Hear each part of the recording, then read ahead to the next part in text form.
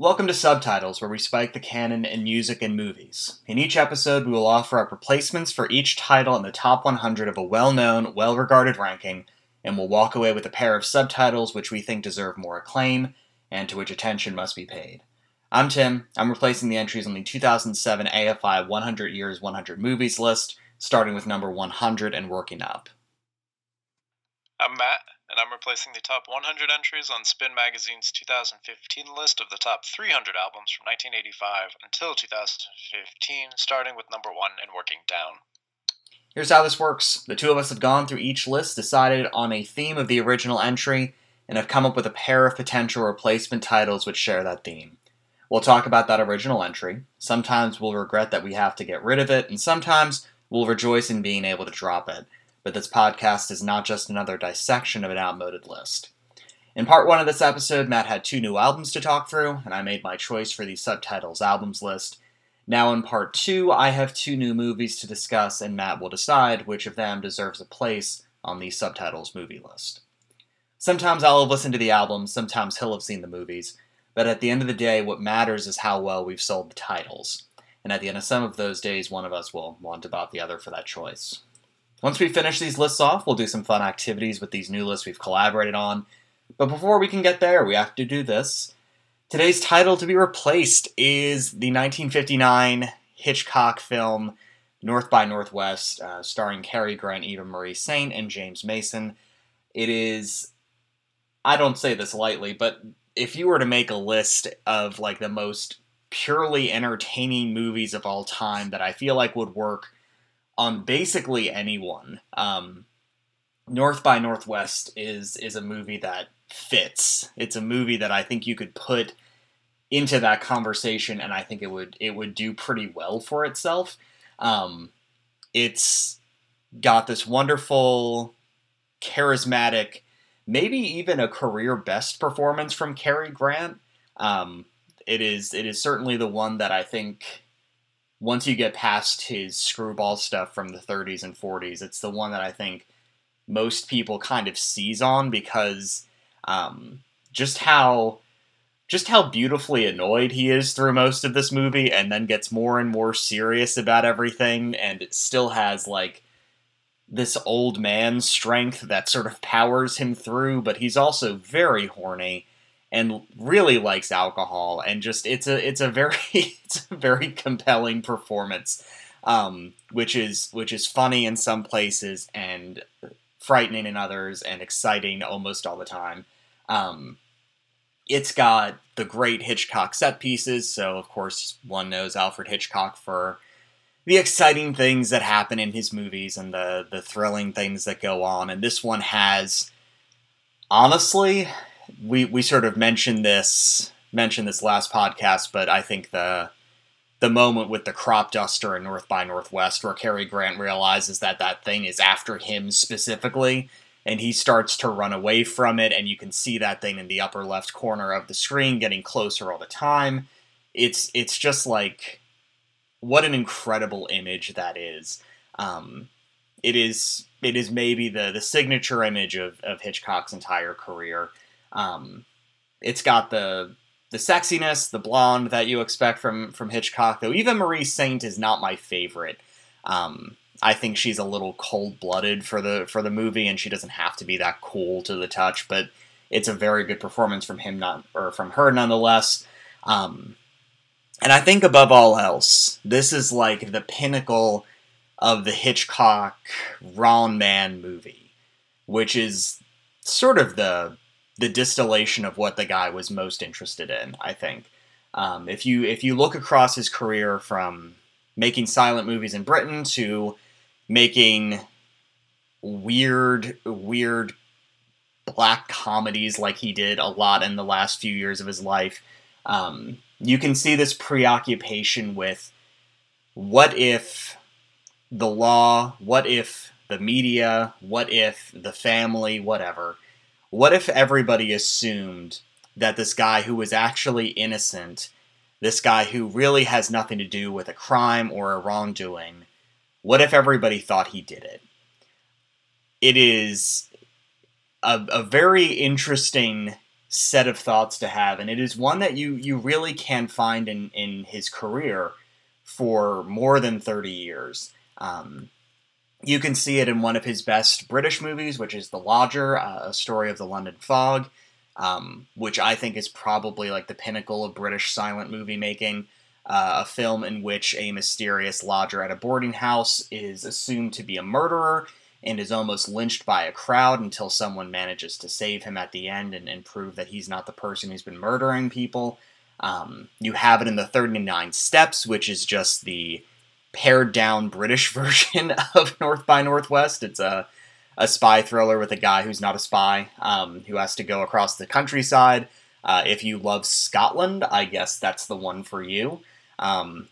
You have a movie like Saboteur, which ends with Robert Cummings on top of the Statue of Liberty and unable to save Norman Lear, who falls off that thing. Like, that's a moment which is played with pretty distinctively in North by Northwest, which of course just transposes that final action sequence to South Dakota and puts it on Mount Rushmore instead, but it's the exact same idea.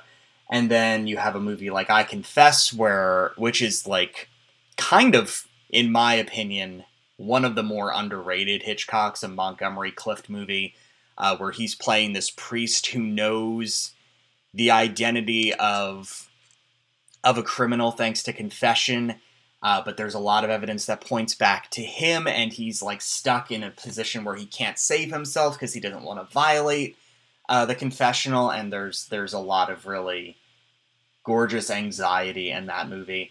And I think, for me, my personal favorite Hitchcock movie about the wrong man is The Wrong Man, where sometimes people just get tired of bouncing around the idea and just name the movie after the thing. But it's based on a true story, where Henry Fonda plays this very, very quiet, very mild-mannered musician who gets wrapped up in the law, believing that he's a guy who's been burglarizing and holding up stores in the area, and he cannot convince them that he's not the right guy. The cops have sort of made up their mind that it's him. He does a couple things that are just coincidentally exactly the wrong things to do, and it takes him years to clear his name, and only manages to do so when they actually catch the guy. And it's just this really wonderful movie, which Fonda plays so naturally, that you kind of get swept up in it as well. It's not a lot of fun. It's too stressful and realistic for it to be fun. But then you get North by Northwest, a movie which is just sort of ludicrous from the start. Cary Grant playing essentially Roger Sterling, someone who is enjoying the life on Madison Avenue and the way that it gives him lots of time to drink, and lots of time to make money, and lots of time to womanize, and lots of time to call his mom and yell at her when she yells at him, and all of those things that one literally does see from Roger Sterling in your average episode of Mad Men. And it goes very quickly from being the story of this unassuming kind of moron Roger Thornhill, who is assumed to be George Kaplan because of a mistaken identity thing, and George Kaplan is this made-up figure who I guess it's supposed to be the Soviets, the Soviet-owned spies are supposed to believe is running around the country and infiltrating stuff and so on. They believe that this Roger Thornhill is the guy, and he only manages to escape death by alcohol poisoning / drunk driving by the slimmest of margins, and then the movie really picks up, and then he gets in on the act, and there's just this movie has everything. It feels like a step-on routine of everything that you would possibly want from an Alfred Hitchcock picture, and it is just it's over 2 hours. Like, it's in that dread zone for me of about 135 minutes, which I think is usually the kiss of death for a movie. But absolutely all of it is a lot of fun. Absolutely all of it is really exciting. You'll find a lot of people who call this maybe the best Hitchcock movie, or at least their favorite Hitchcock movie, and I say this having done one of my Alfred Hitchcock meta-analysis things that's like in the what's the word? On the back burner. It's not in anywhere, it's on something. It's like on the back burner for me, and I've been like sort of plugging away at that, and it's in the top 1 or 2 for a lot more people than I would have expected. And I think part of it is just like the sheer joy of being able to watch this movie. The absolutely perfect central performance from Cary Grant. It's just a real joy ride. It is something which I have shown to teenagers before, and they loved it. It's the kind of thing that you can watch with your parents. It is just absolutely perfect entertainment on so many different levels. This is one that I am sure you must also like, because who doesn't like this movie? Yeah, I mean, that's the basic assessment. It's been a long time since I've seen this one, actually, but it's purely enjoyable. Speaking of 100 years, 100 thrills, it's thrilling in all the best senses, and all the fun senses. Like, it's kind of like doofily scary, but certainly not Exorcist thrilling. Like, a different kind of thrilling here, but like, I think it's a good indication of, for as heady as Hitchcock movies can be, like as transgressive as they can be, like, dude could also just do a popcorn flick if he wanted, and like, this is kind of a pure example of that. And to that point, though, I was just kind of poking around some details of it, and like, because this is surrounded at this point on the AFI list with some movies that made gobs of money, relatively muted success here. 4.3 million budget, 9.8 million box office. Obviously, both of those go up quite a bit from 1959. But I don't know. I guess I was kind of surprised that this one wasn't like more of a smash hit in its time. But regardless, I think just the crop duster is the scene that like defines an entire experience of Hitchcock in a way, that will live on. But I guess props to the Mount Rushmore scene too, which I feel is like attempted to be recreated in a lot more things, for good reason. Like, it's thrilling in a very fun way. The thing about this movie is that for me, my absolute favorite scene in it is not one of the action set pieces at all. It is the scene where Cary Grant knows that if he does not get arrested, he is going to be murdered. And so what he does is he just completely obliterates this auction of like rare items and decides that he is going to get himself in so much trouble at an auction for like artwork that he is going to get arrested, which, if you're going to get arrested at any like kind of like hoity-toity event, this is absolutely the kind of thing you could get arrested at if you decide to be obstreperous enough. And he's just so funny. And like the way that he starts off so strong and like starts talking about how some of the items are fake and is just really, really obnoxious. And then the kiss for this one for me is just that he lures the auctioneer into this false sense of security. Like, the auctioneer is so desperate to get this thing on track, and Cary Grant finally, and I never call him Thornhill in this because it's Cary Grant, but like he decides he's going to like actually bid on an item, and the auctioneer just has this huge look of relief on his face, and then he comes back and he like tries to bid on it again, and the auctioneer is just like, "You've got to be kidding me." Like, it's this incredible moment, and it's so funny. And watching James Mason and Martin Landau look at him and figure out what he's doing is also so perfect. It's just this incredibly incredibly funny sequence, but it's also smart as a whip. And you see the whole thing play out, and just being able to get in on what's going on in the film and know what everybody is thinking so precisely down to the profanity they have in their heads is just really priceless to me. It is a movie that, I don't know, I almost feel like I'm low on, because I don't, like, I really enjoy this one, and I could watch it once a year and not get bored with it. But I don't have, like, the true love in my heart for it that I know some people do. There are other Hitchcock movies that I just really, really stick to harder than this one. But, like, I don't know. It really is just, like, the epitome of perfect, let's sit down and eat our popcorn as noisily and crunchily as possible and slurp our sodas. And this would be such a wonderful movie to see with, like, 1,000 people too, like just the biggest, most packed theater you could get. It really is like the perfect distillation of what you want a good, exciting, well-crafted movie to be. And it's also at the same time just the perfect example of what a Hitchcock movie is. Even though there are better Hitchcock movies, there are Hitchcock movies that are more influential.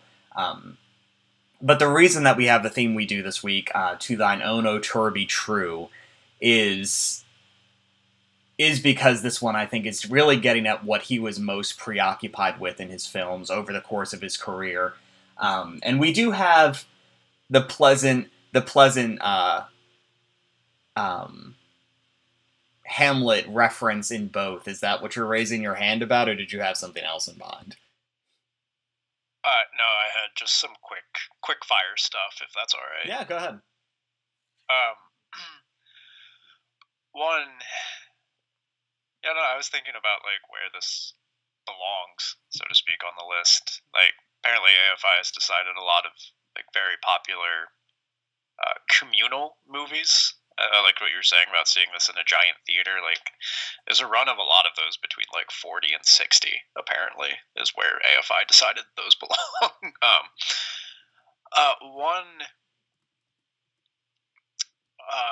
to continue the analogy, is North by Northwest the Mike Trout of the Hitchcock filmography, like, based on your back burner researching? So if that's you gonna haven't put me on listened the to spot part one, A, shame on you, but B, like, is this one that just ends up near the top all the time, but, like, maybe ends up as the bridesmaid more than it should? I put Tim on the spot, and now he has to dig into his, like, hundreds of Excel sheets. Oh, the 100 of Excel sheets. How many there are indeed.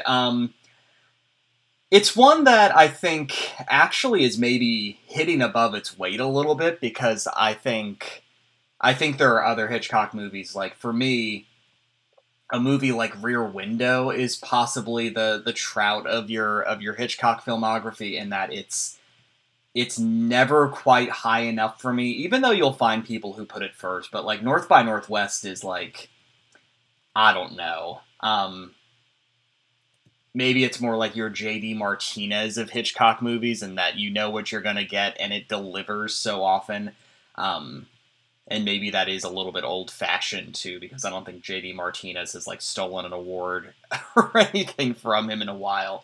But it's definitely popular, no matter what measure you look at. Like, your websites, your individual critics, like, everybody just recognizes how wonderful North by Northwest is, and I just love that it does have that sort of communal aspect to it, that everybody can kind of agree, yes, this is a one that we can all buy into, even though it's not a movie that I think people appreciated as much as at the time. Like you were sort of getting at, like, it did really well at the box office, but it's like, it's not Psycho, you know, and it's not Rebecca in terms of, Oscar success or anything like that. Like, I think it was easy for people in 1959 to sort of look at it and say, oh, it's another really great Hitchcock movie, don't we all love those?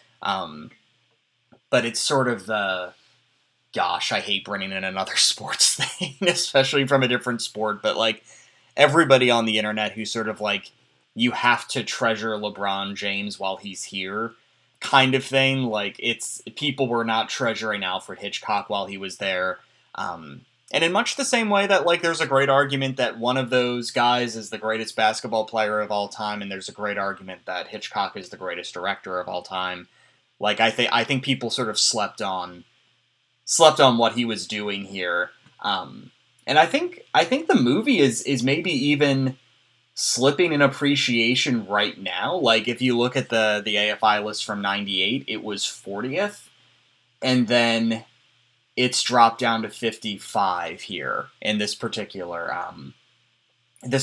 entry. So, like Jaws, a movie which I think it's very similar to just in terms of entertainment value, a great action thriller director doing a great action thriller movie, and yet both of them drop on the AFI list from 2007, and I don't know offhand if people would raise them up a little bit more in a newer list, if people have sort of learned to appreciate GOAT candidates a little bit more, if they would look at these and say, no, in our era of like huge budgeted movies that all feel the same and have no personality, is it something that we appreciate more to have something which did have a budget, which does have stars, which does have pedigree, and which is just so purely entertaining. Like, you kind of miss it now, because it's that level of craft and workmanship is just kind of missing from a lot of our modern blockbuster stuff. We should also appreciate Mike Trout while he's here, so maybe it does work in some sense. Can you tell we're recording this during the World Series? Shouts to James Mason. That was a very quick thing. And the other quick thing, God, give me the screwball of Cary Grant doing, like, Auction Crashers. I'd watch that every day. Like, it could be an entire sitcom length bit.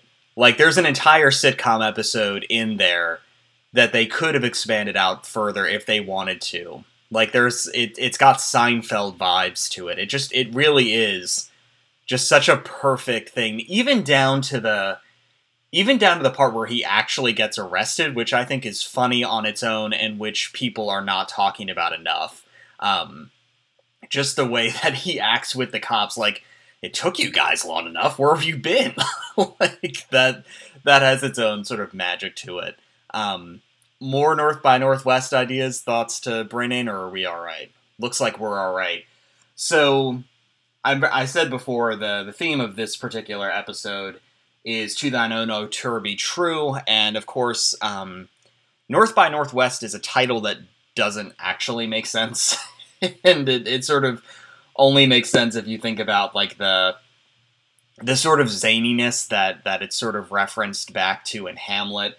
And of course, To Thine Own Self Be True is as another Hamlet line. So I feel like that's the best theme I can come up with, because it is an idea that I think is hard to get down to a quick phrase.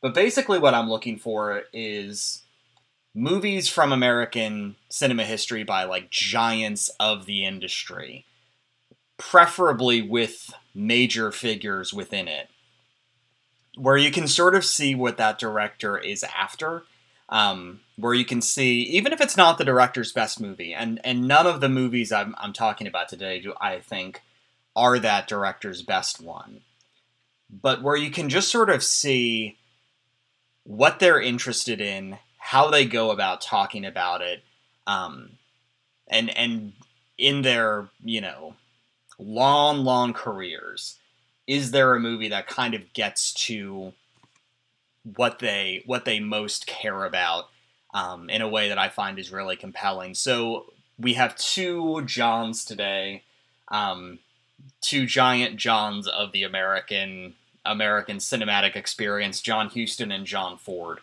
And both of them, again, with careers that lasted many decades in Hollywood. And of course, some of their best movies are among the best movies ever made anywhere, to be perfectly honest. We've got Moby Dick today, a movie that's easy for us to forget, I guess. We can talk about that. And we have My Darling Clementine. Both of these have bad titles. And I don't, like in the same way that I think North by Northwest is kind of a dumb title. But we will get into what makes both of them great. What the hell else are you going to call Moby Dick? Angry Boat Dude? I don't know. Alright, maybe that is better. Do you wanna talk real quick while I like get a sip of tea here, like why the Moby Dick being forgettable thing is sort of right for us, and how I'm glad that we are managing to talk about this particular story, because it's not a guarantee that we always get to it. Yeah, I was mostly just impressed to see it here and not, like, finish every friggin' episode of this thing, and then suddenly you realize, oh man, I could have talked about Moby Dick in, like, 10 different episodes. Tim and I have been known to do, a silly activity or two, or more than that, and often this involves brackets, and sometimes when we're feeling particularly audacious, this involves brackets of novels, and inevitably, invariably, we will forget Moby Dick when doing such things, and then realize it around, like, the 10 seeds, and go, oh fuck. And suddenly, there's a Herman Melville-sized, not even a Cinderella, just wrecking ball that is about to go through our bracket. So yeah, I feel like Moby Dick kind of has that weight in John Huston's entire filmography. And this one, I think, is very perfectly him in a few different ways.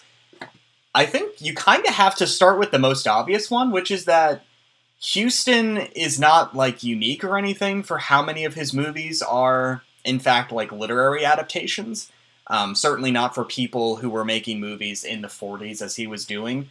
But, like, he kind of is unique in that way. Like, there are a few people who have pulled from like, plays and from novels as much as that guy did. As far as I can tell, something like, out of his 37 or so, it's always hard to, like, get people to actually agree on this, but, like, if you say that he has about 37 narrative features, which I think we can say, 34 of them are from a novel or a play.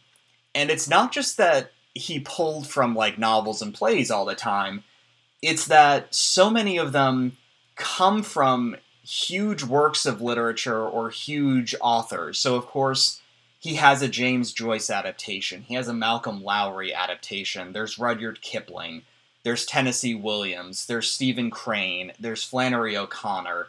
The movie that made him is a Dashiell Hammett adaptation, The Maltese Falcon. Like, the guy was pulling from huge authors, and then he also worked with great literary minds. Like, he has a stretch in his career where you can see him working with James Agee, and you can see him working with Truman Capote, and Moby Dick is something that he co-wrote with Ray Bradbury, and apparently the experience almost killed Ray Bradbury. I don't think he liked John Huston very much at the end of it, but the two of them did work together on this movie.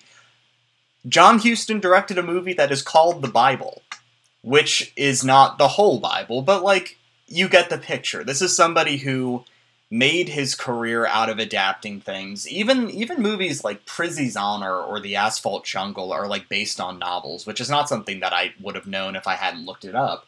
But this is a guy who went to the well over and over again for, like, literary stuff. And for a guy who is sort of a man's man in a lot of way, like, Huston is definitely kind of a Hemingway figure among like, directors, in the way that he loved bravado, and he loved big gestures, and he loved manly things, and he was something of a ladies' man, and all of that.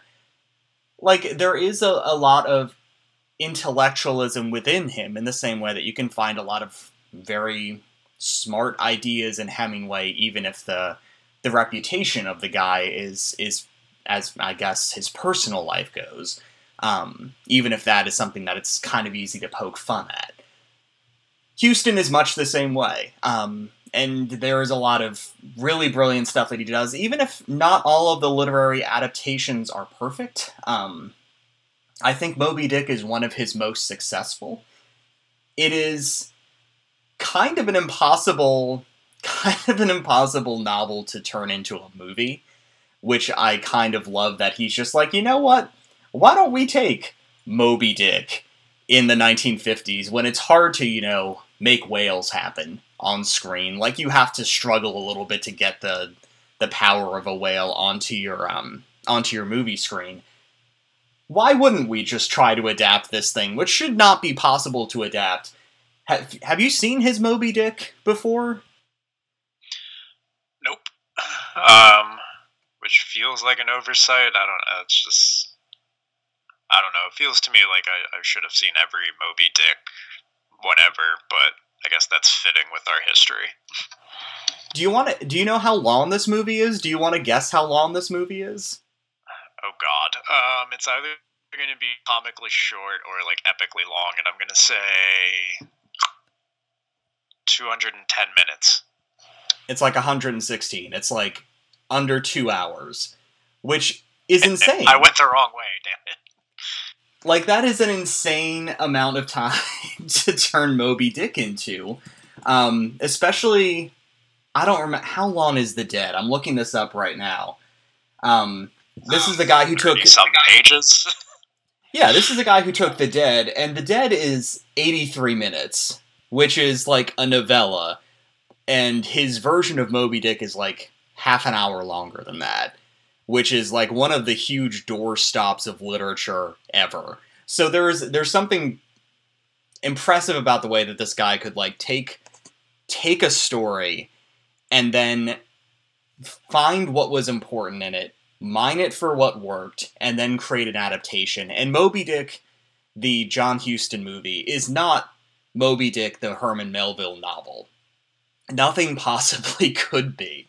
But, like, it is kind of incredible that he has managed to create something that has a really clear plot, and which really does manage to turn something which I think is still kind of unfilmable into a really great movie.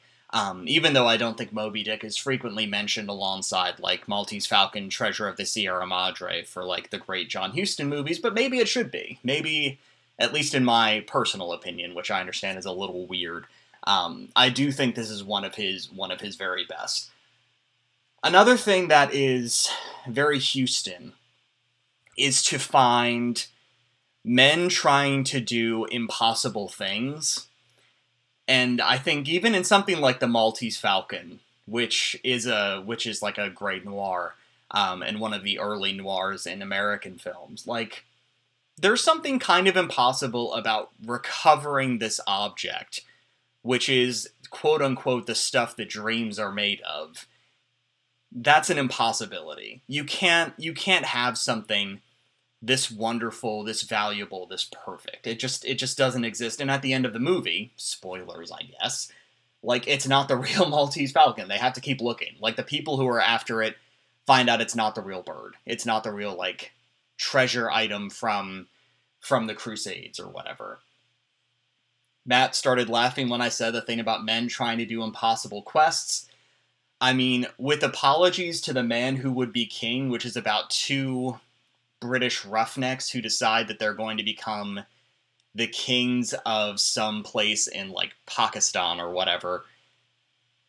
Captain Ahab trying to kill nature is maybe like the king of all impossible quests. I don't think that there is a more perfect distillation of that idea in maybe anyone's movie than there is in Moby Dick, the 1956 John Huston adaptation. So in two different ways, John Huston, the literary adaptation guy, and John Huston, the guy who is just a true patron saint of anybody who ever wanted to be Don Quixote, of anybody who ever wanted to joust with windmills. Like, this is really a terrific example of it.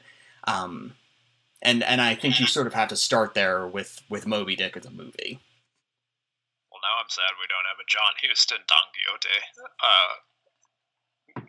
I want to see him try and kill the windmills. It's actually even funnier to me because I don't know, maybe unsurprisingly partial to Toni Morrison's reading of Moby Dick. So I mean, you can either think of Ahab as trying to kill nature or trying to kill culture. And either way, good luck, buddy. And what it means to try and put that on film is just kind of hysterical, but like also admirable. So, I don't think we have to get into the plot of this one much. Like, you don't actually have to have read Moby Dick or seen Moby Dick to know that he is not, or I'm sorry, to like know that he's not going to kill the whale. Like, everybody knows it's about the guy who gets on a boat.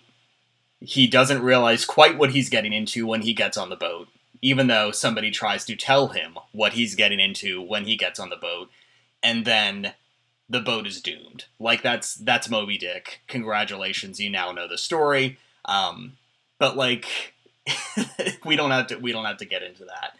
What I love about this movie is that if you're trying to film this thing, you kind of have to decide how you want it to look so that it's not just Mutiny on the Bounty. You know, like, so it's not just another boat movie. Like, this is not a Boaty McBoatface movie. And I guess if I really wanted to include that instead of whatever we did for Titanic, I guess we could have. But like, this is not a Boaty McBoatface movie because it doesn't look like any other movie I have ever seen. The cinematography in this is absolutely unlike everything else. It is papery. When I've written about it before, it's like, it seems tree-like, because it seems either like a woodcut, or it's got like sort of a scrim over it, and I think that's kind of literal. So it has this very washed out look. And that's because, as far as I can figure out, they like put black and white film over their color film as they were doing it. And so it's got this extremely weird look about it. Like, everything's a little bit ghostly, everything's a little bit uncanny. And that's like the way that this movie looks. And if you're going to adapt Moby Dick, which I think is impossible to get the sense of how like majestic and remarkable that is, and the world that Melville is creating is this strange, beautiful, unknowable, not just in the sense that you like can't understand nature, but also Melville thought they were fishes. So like, it's sort of unknowable in that way. That's what the cinematography is doing here, and it credits the technique to Huston and to Oswald Morris, who shot the film. And it's doing something which makes everything feel like it's in a dream, or it's in some kind of night, where the dark colors, the browns are too brown, and the shadows are too dark, and like, it makes the scar that they put on Ahab, who is played by Gregory Peck, who is just really chewing scenery in a way that I love in this thing. He's got the scar that goes across his face, and like, the scar starts to glow after a while. Like, it's so white that it just looks strange compared to all of the sort of shadowy colors that they include otherwise. That's like, it's the most Huston thing to put this icon of American manliness, as he has done with Humphrey Bogart, who is kind of an icon of American manliness. He worked with Bogey a whole lot.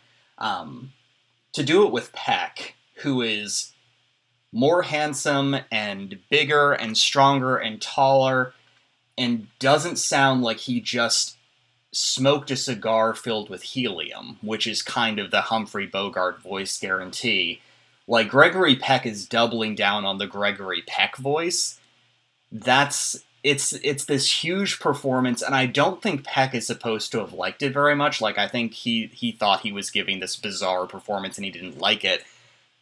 But it's a great performance. It's an incredible performance, because he is owning this movie and saying all of the lines from the novel in exactly the voice that you want to hear them in.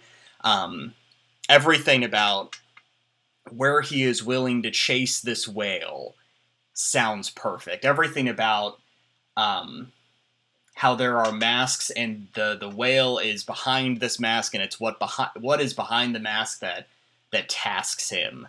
That's a great line. I love that. I love the way he says it. And I love the look on his face as the whale sort of drags him underwater. Like, as you see this big whale model leap up out of the water, and you see Gregory Peck stuck to it and still, like, stabbing away and just being dragged to his doom. Man, I love that about it too. Like, it just gets at the craziness and the obsession and the darkness and the magic of the novel itself. For me, any adaptation of Moby Dick has to really sing in that sequence where Ahab has the St. Elmo's fire, this unearthly green lightning, and he, like, gets it into the harpoon, and the movie does such an incredible job. At this point, the shadows and the blacks are so thick and dense, and then the green just absolutely punctures all of that. And watching the craziness in his face as he's like, yeah, I've got this thing in my harpoon. You better believe I'm, like, the king of nature. That's in it too. And of course it fails. Of course it fails. It has to fail. And that's what Huston is all about. It's about documenting those failures, which have festooned literature for so many years. I really love this movie. I think Huston is, like, he's a guy who, when I like him, I really like him. And this is one of those movies where I'm just like, this guy's awesome. I love everything that he does. Every choice he makes is a winner. And it gets at the heart of this very American filmmaker who is going back to American literature so often, and getting at this very American ideal of, we like our men to shoot for the moon, or to shoot for the white whale, or what have you. And we don't often talk about how they fail, but, like, boy howdy, you had better believe they fail more often than they succeed. And that's very much what he's doing in this, and it is just the most Huston movie imaginable. Other Moby Dick thoughts before we trudge on? Well, in my reading about it while you're discussing it, I see there's reference to the Bikini Atoll, which to me is really interesting. A nice update to what could lead to such megafauna. You wanted to say something on that? Well, I think that's like it's the one place where you definitely get to watch Ray Bradbury go to work, because, like, obviously it's not in the novel, and, like, the way that Huston just sort of lets the camera linger over it. Like, nobody has to say it, but you sort of watch the fingers point to the place on the map, and you're like, oh, like, look at these crazy Americans tracking down this thing, which, you know, their descendants will only wreak more havoc from this particular spot. Like, there is a circularity there that's really, really beautiful too. I mean, it's a fun update of the, like, Moby Dick is fundamentally about, like, the original sin of America, whatever you take that to be, and, like, the destruction that will inevitably be continually wrought from there. So I like that, but I don't know that I have much else, but I do have a question, and it's, who does Moby Dick better, John Huston or Mastodon? Oh, that's that's a real split me right down the middle kind of thing. I think as far as their mediums go, I can't imagine anyone doing it better in music than Mastodon, and I cannot imagine a better cinematic version of it than Huston. I think I'm going to give the edge to John Huston, and the reason why is that Mastodon does not have a truly strange Orson Welles cameo. That if they had managed to get Orson Welles in a beard preaching from the prow of his church, I think I would have to give them the edge. But John Huston got Orson Welles, and so I can't. I think part of that is incidental to Orson Welles' death, but also I like to think that's the spirit of the Mastodon album. I mean, I didn't even get to talk about just how ludicrous Orson Welles is in this. And it's not even a performance that I think is meant to be particularly ludicrous. It's just ridiculous watching him up there. If it's a movie that's ever kind of like scared you off, and I speak broadly to the folks in the audience now, but if this is a movie that you've ever been like, I'm not a boat movie person and I'm not a Moby Dick person, like just kind of go for it and like sit back and watch the mania and watch the cinematography. It's just really a masterclass in that stuff. Another movie with basically perfect cinematography, another movie by an American master, John.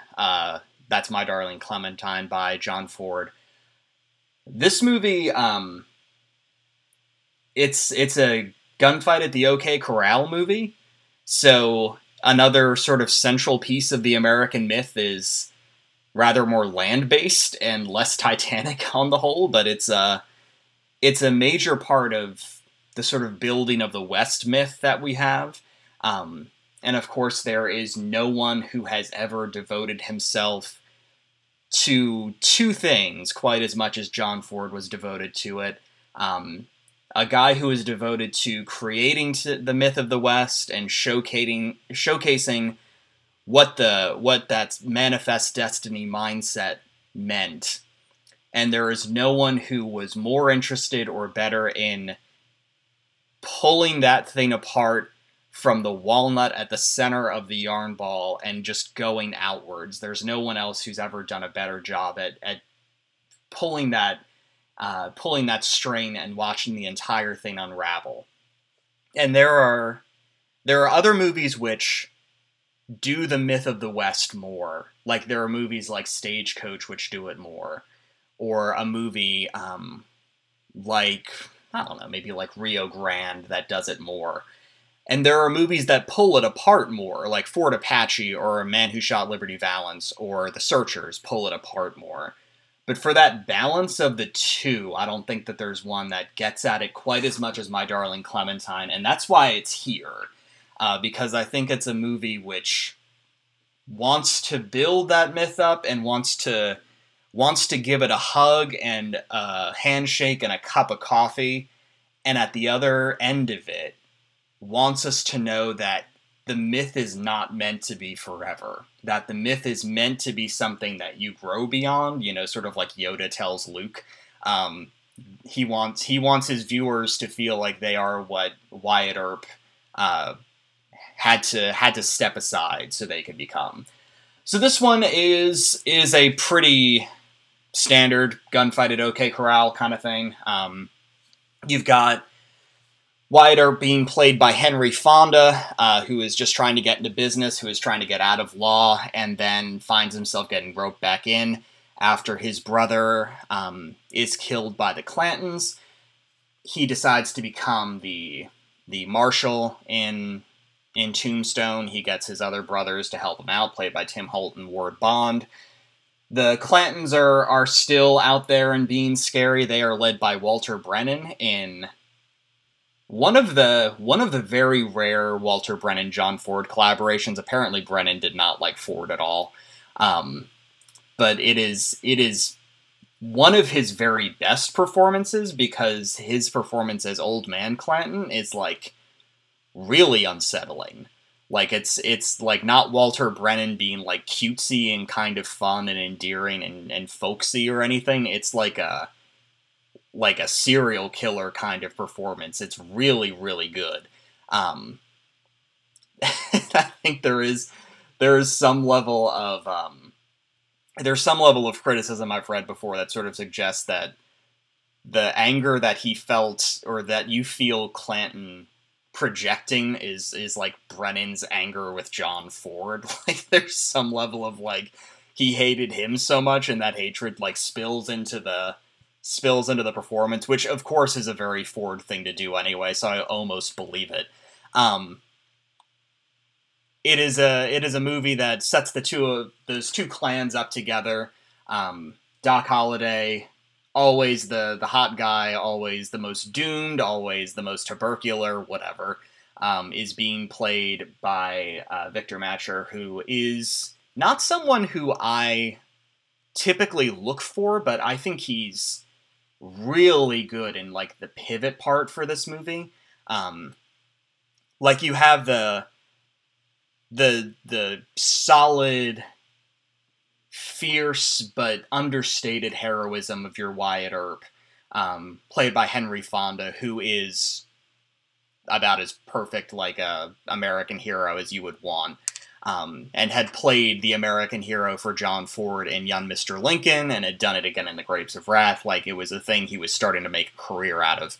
And then on the other side of it, you have the lawless aspects of the frontier that one fears, and that's the Clantons. And then in the middle, you have this kind of ambivalent person who, as he goes, you would get the sense that Tombstone will go. If he sort of steps aside and lets the Clantons have their way, then there won't be much that Wyatt Earp can do about it, and if he sides with Wyatt Earp, then the Clantons are doomed. And you get the sense from his performance that he knows that there's a special power in him. I don't think this is one that you've seen either necessarily, unless you're going to fool me. No, I wish I could, but I can't here. I don't know, I'm sort of interested though, because I feel like everyone has seen the OK Corral stuff, so hearing how John Ford does this, who admittedly I expect to have done it very well, will be interesting nonetheless. All right, so the thing that makes this the great, like, if you wanted to know what John Ford had in his brain, watch My Darling Clementine. Like, the reason why I choose this instead of any of the other 30-some John Ford movies that I've seen at this point is because of a sequence where Wyatt Earp is taking Doc Holliday's... I'm going to call her Doc Holliday's girl. This is Clementine. She's from the East, played by Kathy Downs. She has come to essentially, like, search for Doc Holliday, who she calls John, incidentally, which is, like, the sign that he's supposed to be a human being after all. And he's been running away from her and shacking up with a Mexican who is not actually Mexican, played by Linda Darnell. Such is the time. But the film is showing that he's, like, running away from her because he considers himself too tawdry and too broken down for her, and does not want Clementine to, like, waste her life on him. So she's going to church, the new church with Wyatt Earp instead, and he's sort of taken with her. She's beautiful and sophisticated and refined in a way that the women of the West don't get to be. That's not what they're like, not what they're for. So he is got his hair slicked down, and he's wearing this cologne that is confusing the bejesus out of everybody. Like, there's this very good set of jokes where everyone walks up to him and they're like, "What is that smell?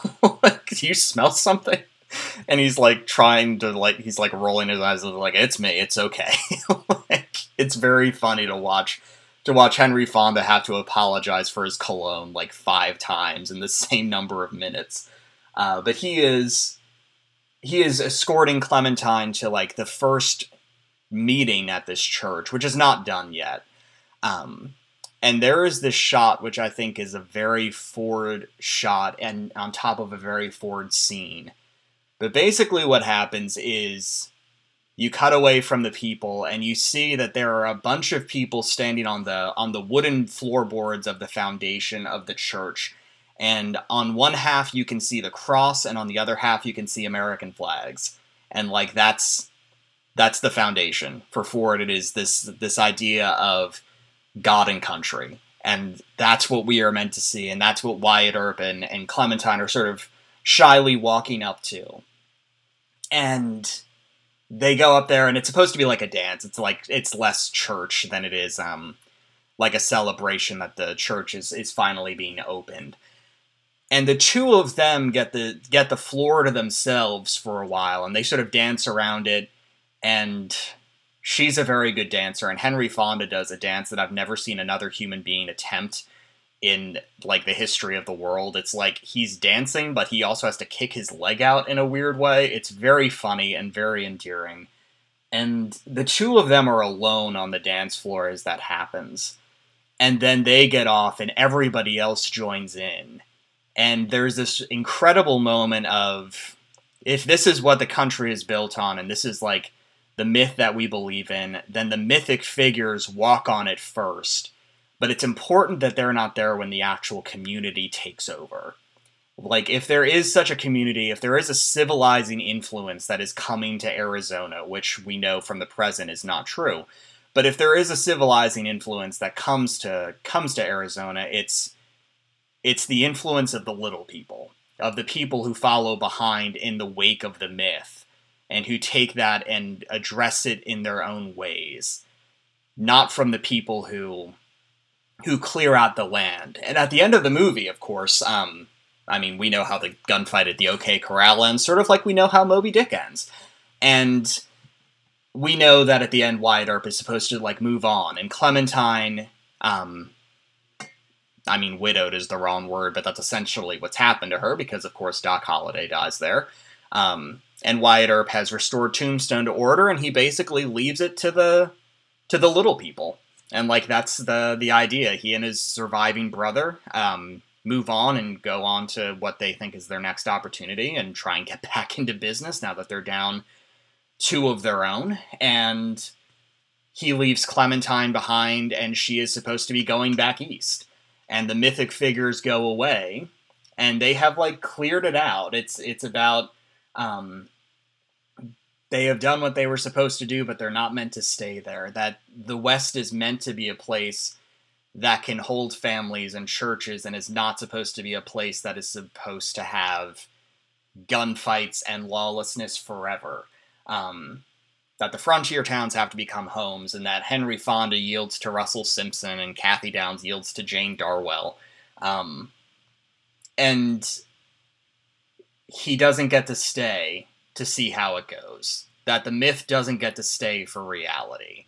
And that's like Ford at the very heart of it. Another guy who was, like, smarter than he let on, like somebody who, again, was extremely well read, who knew a lot of history, and who always sort of presented himself as this, like, oh, I'm just a guy who makes westerns, yuck, yuck, yuck, and, like, would pretend that there wasn't much there. But the idea of the parable, that is a very Fordian idea, using his genre picture in a way to get this more interesting, more deeply felt idea into the world, is a very him thing. And at this point in his life, I think there's some level of nostalgia for, like, what America is supposed to be. At this point, he's back from the war, which was his, like, biggest glory in his whole life, but was also, like, the PTSD engine for him, like, something which really screwed him up and really furthered his alcoholism in ugly ways. And he comes back to America and wants to, like, make that love letter, but at the same time, he has been at Midway, and he's been at D-Day, and, like, he understands what is supposed to be built from these sacrifices, what is supposed to come after. And that's a very, very John Ford assessment of the world. Thoughts on My Darling Clementine? Things to go on there. I'm interested in I suppose, just the attitude towards the myth, or the mythic figure, particularly because we tend to overestimate, like, Wyatt Earp's status. Just historically, like, if I remember correctly, Virgil was, like, for the OK Corral anyway. Like, he was the one who had more influence there and more station. So I'm interested in that layering of, like,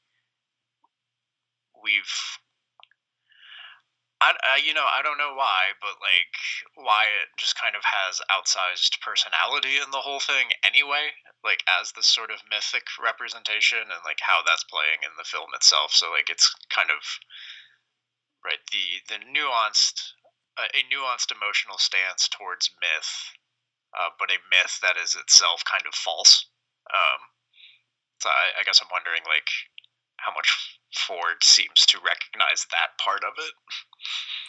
I think that there's, like, he doesn't, I think he knows first and foremost that he is absolutely not telling a true story. Like, he absolutely knows he's, like, making crap up left and right. There is a level of the Fonda characterization, like, Wyatt Earp is just a decent guy, but I think it's also fitting that he is kind of a huge dork. Like, the dancing makes him seem like kind of a dweeb, and the shyness with Clementine, like, no one else in this movie is shy around women.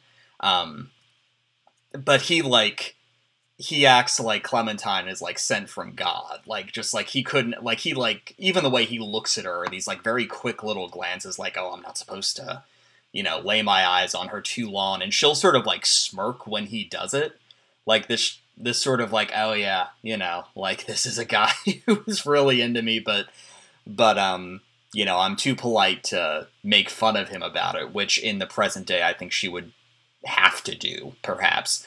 The thing that, I think the image of Fonda that's most famous from this movie is, like, he'll sit on the porch of the hotel, and it's got these beams that, like, hold the roof up, and he'll go out there with a chair and lean back on the chair and sort of, like, bounce himself back and forth, like, 1 foot at a time, and see if he can do it without falling down, basically.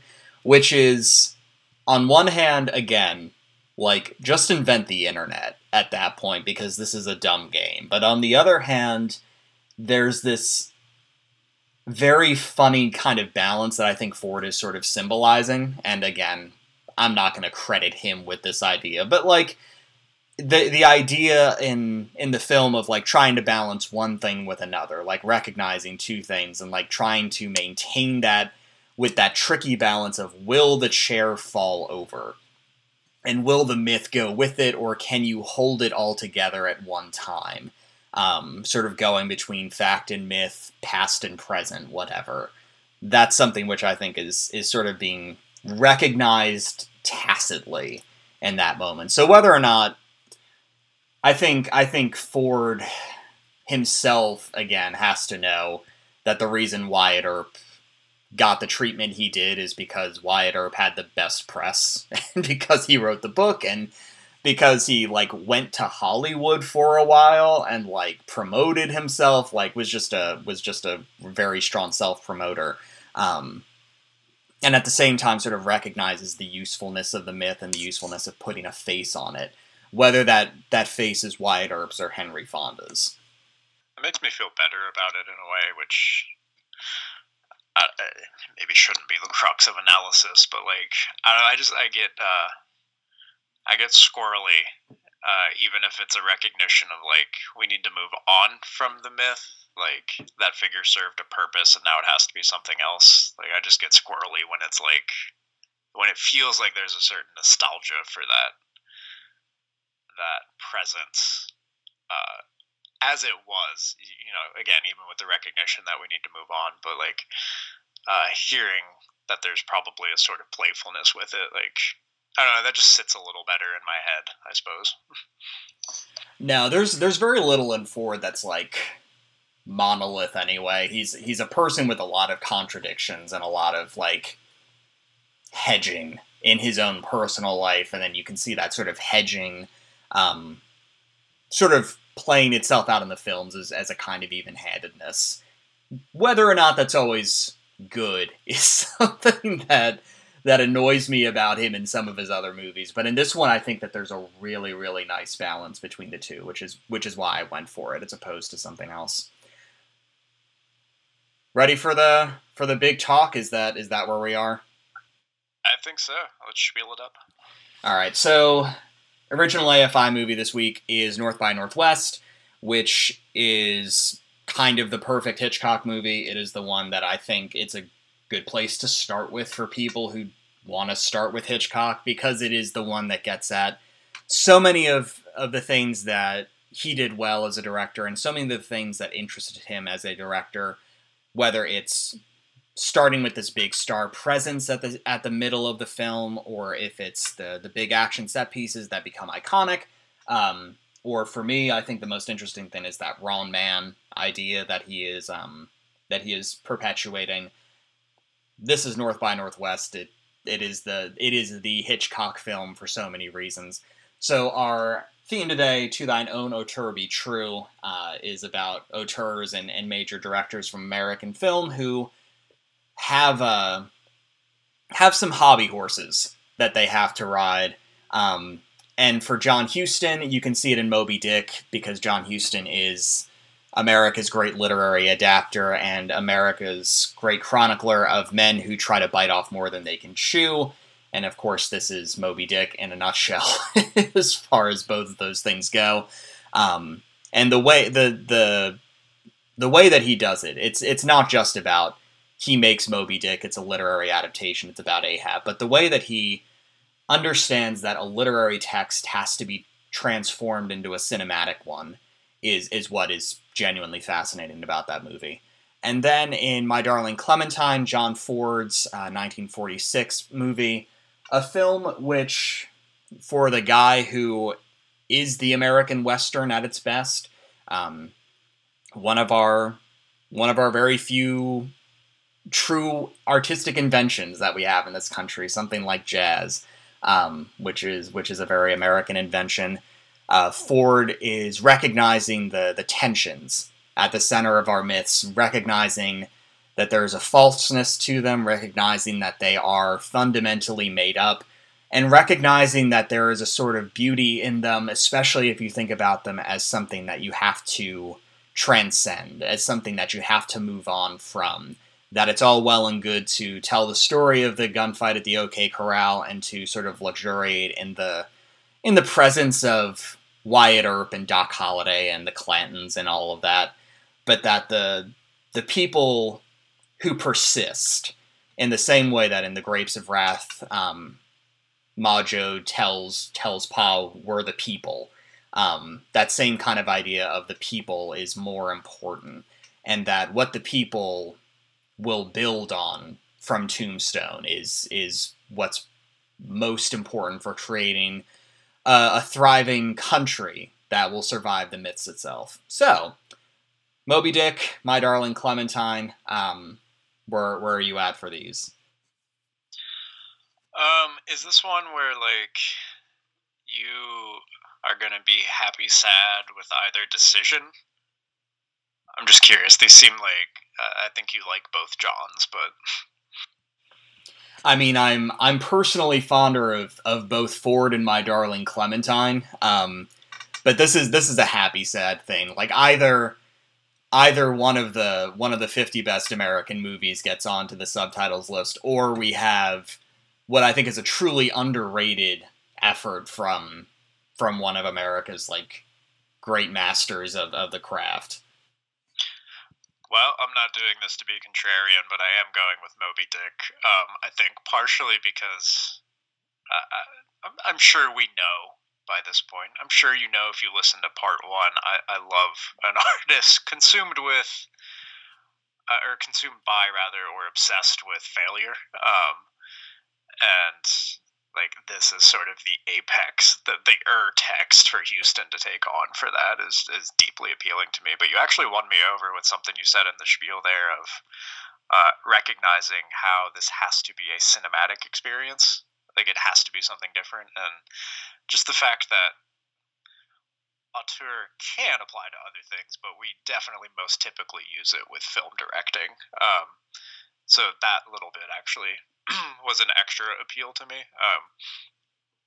I like, I like what Ford is doing in My Darling Clementine, or what I'm hearing anyway, and how like it does seem to be a distillation of what I understand Ford to be anyway.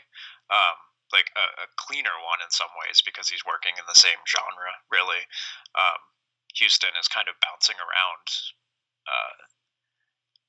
like content, but I don't know, just like that transforming the literary into the cinematic won me over, and just I don't know, like again, fighting nature, like trying to kill nature, like that's just perfect for Houston. So as I lose my voice, that one I'm sending that one through, but I will pour one out for my darling Clementine for you. Yeah, I think if there is one thing to bring home to people is that if you're looking at North by Northwest and saying like this is an undisputed classic, and My Darling Clementine, which is like one of the great westerns, one of the great American movies of all time, I think Moby Dick is a movie that like just does not get that same level of appreciation, and whether or not it's like a top 100, 150 American movie for me is sort of up in the air, but like it definitely deserves more credit than it gets. But just as a really special technical milestone, whether you are looking at the cinematography or if you are thinking about just the weight of that adaptation and how cleanly and how precisely that thing still comes out anyway. Wait, this is not the reason I chose it, but I'm now extra excited for when you rank the subtitles movies list, and Moby Dick, you just forget about it until like 93rd or something. It could happen. Like I think you could bet money on that one. It seemed like I definitely can see myself doing this for like half an hour and then just being like, oh man, like, there it is again. So our running gag story, I guess I'll call it, has made it through, replacing North by Northwest. If you like what you heard, if you are interested in chasing this podcast around the Norway maelstrom, or even chasing it to the moon and Antarctica, you can definitely hear Matt talk about the Modest Mouse album and the replacements and the idea of Cosmic Indie in part 1 of this. If you want to find out about that, you can head to our website, which is subtitlespodcast.com, which is where you can find the back episodes, the part 1 of this episode, where you can find both blogs, a link to, you can find links as well to his Spotify, my Letterboxd, and we will see you next time.